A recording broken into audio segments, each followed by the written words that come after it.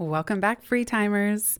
Today's episode is a special crossover conversation, one of my favorites from the Pivot podcast in recent months. I'm taking a page out of my own actual book, Free Time, Lose the Busy Work, Love Your Business, and I am taking this month off of creating new episodes so that I can sit back, let new ideas simmer, let some new creative directions for the podcast crockpot, and of course, take your brilliant feedback, which I always so appreciate. You can leave me a review wherever you're listening to this, or send me an email anytime at hi@itsfreetime.com. And of course, you can also leave a voice memo sharing your favorite time-saving system or a question for a future episode of this show at itsfreetime.com/ask. I hope you enjoy today's Pivot Podcast crossover. And if you want more along these lines, I encourage you to subscribe. That's the OG podcast. It's been around since 2015. You can search for Pivot with Jenny Blake wherever you're listening to this. Without further ado, let's get on to today's show. This is your time. How can we earn twice as much in half the time with joy and ease while serving the highest good? That is our guiding question here at the Free Time Cafe, your home for heart-based business. I'm your host, Jenny Blake. Join me for conversations with authors, friends, and fellow business owners as we explore ways to free your mind, time, and team to do your best work. Now, on to today's show. It's kind of pointless to suffer in advance and be racked with fear and anxiety and worry, because if something happens, you will suffer again. So don't suffer twice. Hi, friends. I'm recording today's solo from the park. I'm here with Ryder playing on our favorite dirt hill where I throw a log around for him. And I notice waves of anxiety that come. And I've had this since I was young. I've learned techniques to manage it over the years, but I thought today that we would dive a little deeper into one of the phrases, just 3 words, that has helped me the most in the last decade. This builds on my last solo, episode 312, Are You Future Tripping? We talked about future tripping in terms of living in the movie of your mind, and not in a good way, about catastrophizing and even self-fulfilling prophecy. I remember one time I was in 7th grade. We had just recently moved to Palo Alto from San Francisco. My mom works full-time. She was, and still does, works at Stanford as the campus landscape architect. And her job was new.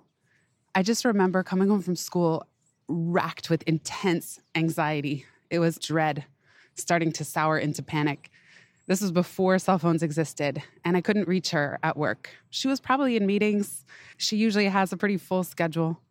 And I started to be overcome with panic that something had happened to her or that she wasn't going to come home. And I'm sure we've all experienced this, especially when you're young, in this case, like preteen years, of not really having any tools how to manage this anxiety. It consumed me. And this would happen a lot. Even today, as an adult, I often will have a sense of memento mori, like considering death. But as it relates to everybody I love, sometimes I'm overcome with guilt. Sometimes I'm overcome with fear, a sense of very high pressure. I worry that maybe this is the last conversation I'll get to have with someone. Doesn't matter who it might be, my mom, my dad, my brother, my husband, my grandma, like we never know. And that is the truth of life. That is the truth of unpredictability and the reality that we live in. But for me, it's very prominent, and it always has been. Even with my 3 books, they were such high stakes, heart-centered, important projects to me that I worried, what if I die before these are published? And in fact, for every single book, I have told, usually my brother, I say, please make sure that this book still makes its way into the world, even if I die before the publication date. I know that that's a weird thing to say. In fact, sometimes when I've said this, people look at me like I'm crazy. What's wrong with you? Everything's going to be fine. But in my mind, my anxious inner self says who? Anything truly can happen at any time. And one of the reasons that I wrote Pivot was that I wanted to get better at navigating this very sensitive inner emotional world. You all know by now, one of the mantras of Pivot, if change is the only constant, let's get better at it. Well, part of it is also learning to harness fear and worry, because uncertainty inherently brings fear and worry. and career change as well, because career is tied to money and our very survival.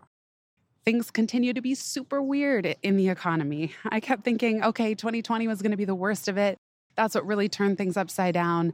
Things are going to improve in 21, 22. We'll be back to normal by 23. No chance. They continue to be super tumultuous, and it's even more confusing now in some ways than when the pandemic first hit. I want to read you an excerpt from the introduction of Pivot, where I talk about some of these ideas. Career changes seem to threaten our most fundamental needs on Maslow's hierarchy: food, shelter, clothing, and safety, in addition to higher level needs for belonging, esteem, and even self-actualization. We're afraid that if we make one wrong move, we'll soon become homeless or forced to live in our parents' basement, unemployed, unable to fend for our very survival. Perceiving this potential threat to our primary needs, we freeze, flee, or fight the nagging voice within us that seeks greater fulfillment. As Stephen Groves writes in The Examined Life, all change involves loss. It is natural to fear change when we know that we must grieve what we may leave in its wake. Even the most exciting changes can be bittersweet, as they often involve letting something else go. But many of us fear change for a more irrational reason. We anticipate worst-case scenarios, which may or may not occur. To remain calm and to have access to our most creative faculties, we must learn to see the new career change landscape as normal, expected, and part of a revolution ripe with opportunity. As my friend Monica's mom advises when she worries about the future, don't suffer twice. There it is. That's the little phrase that for 10 years has served me so well. Shout out to Monbon, Monica McCarthy. I just love these words of wisdom from her mom. Don't suffer twice. In the example of me worrying that day of when my mom was going to come home, if she was going to come home, I was suffering all day because this phrase, as I'm sure you can interpret as well, is it's kind of pointless to suffer in advance and be racked with fear and anxiety and worry, because if something happens, you will suffer again. So don't suffer twice. We'll be right back just after this.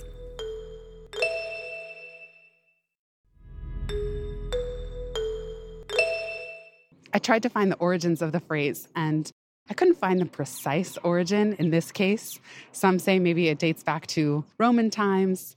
And there's also a Buddhist concept of the second arrow. I think of the second arrow as a slightly different thing.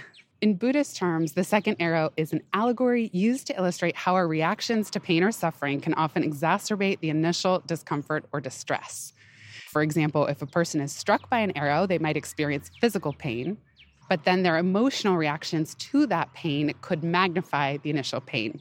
So the first arrow can represent unavoidable pain or challenges in life, while the second arrow is us making them worse with our stories, our mental and emotional responses to those challenges, which can often create a suffering spiral.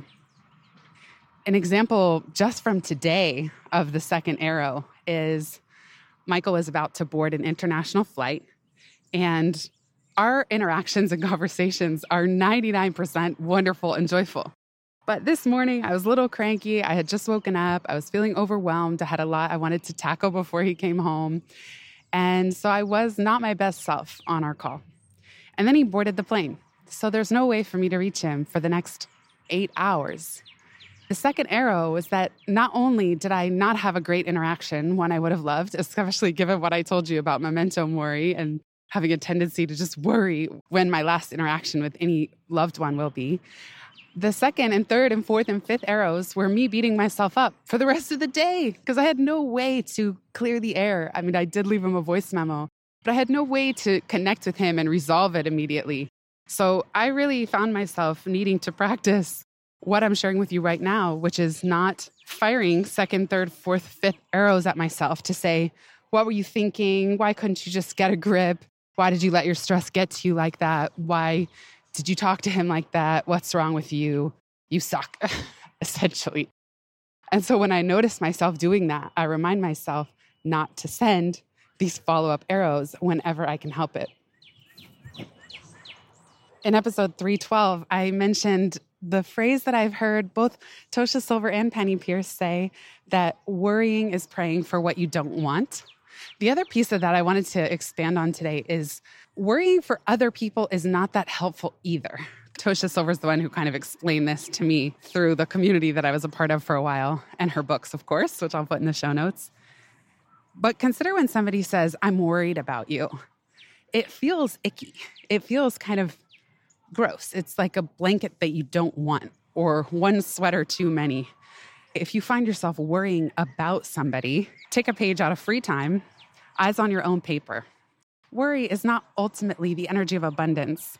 I encourage you to check out a Free Time episode called Imagine a World of Abundance. This was a delightful serendipity signage spotting. I'll put the link in the show notes, where it just shifted my mindset. And so instead of worrying about other people or for other people on behalf of other people, try sending good thoughts, prayers, good vibes. Just imagine the best. Imagine the best outcome. And if you find yourself imagining the worst, remember, don't suffer twice. Picture the best, hope for the best, drop the thoughts, get out of the movie of your mind, the future tripping, catastrophizing, and just return to the present moment. As I record this, I'm sitting here in the dirt, as I mentioned, with Ryder, with his big log that I throw around for him on the hill. And it just strikes me all the times that little incidents have happened that send my adrenaline spiking. My heart pounds out of my chest if a dog turns a corner and growls at us, or random things that will happen in New York City that are just unpredictable. It's definitely a kind of high vigilance activity to walk a dog in New York City because there's always some kind of weird thing that goes on. The other morning, it was so beautiful and snowy. It was sunrise. It was just me and Ryder, and I'm blissed out, enjoying the snowflakes because we've only had 1 or 2 days of snow.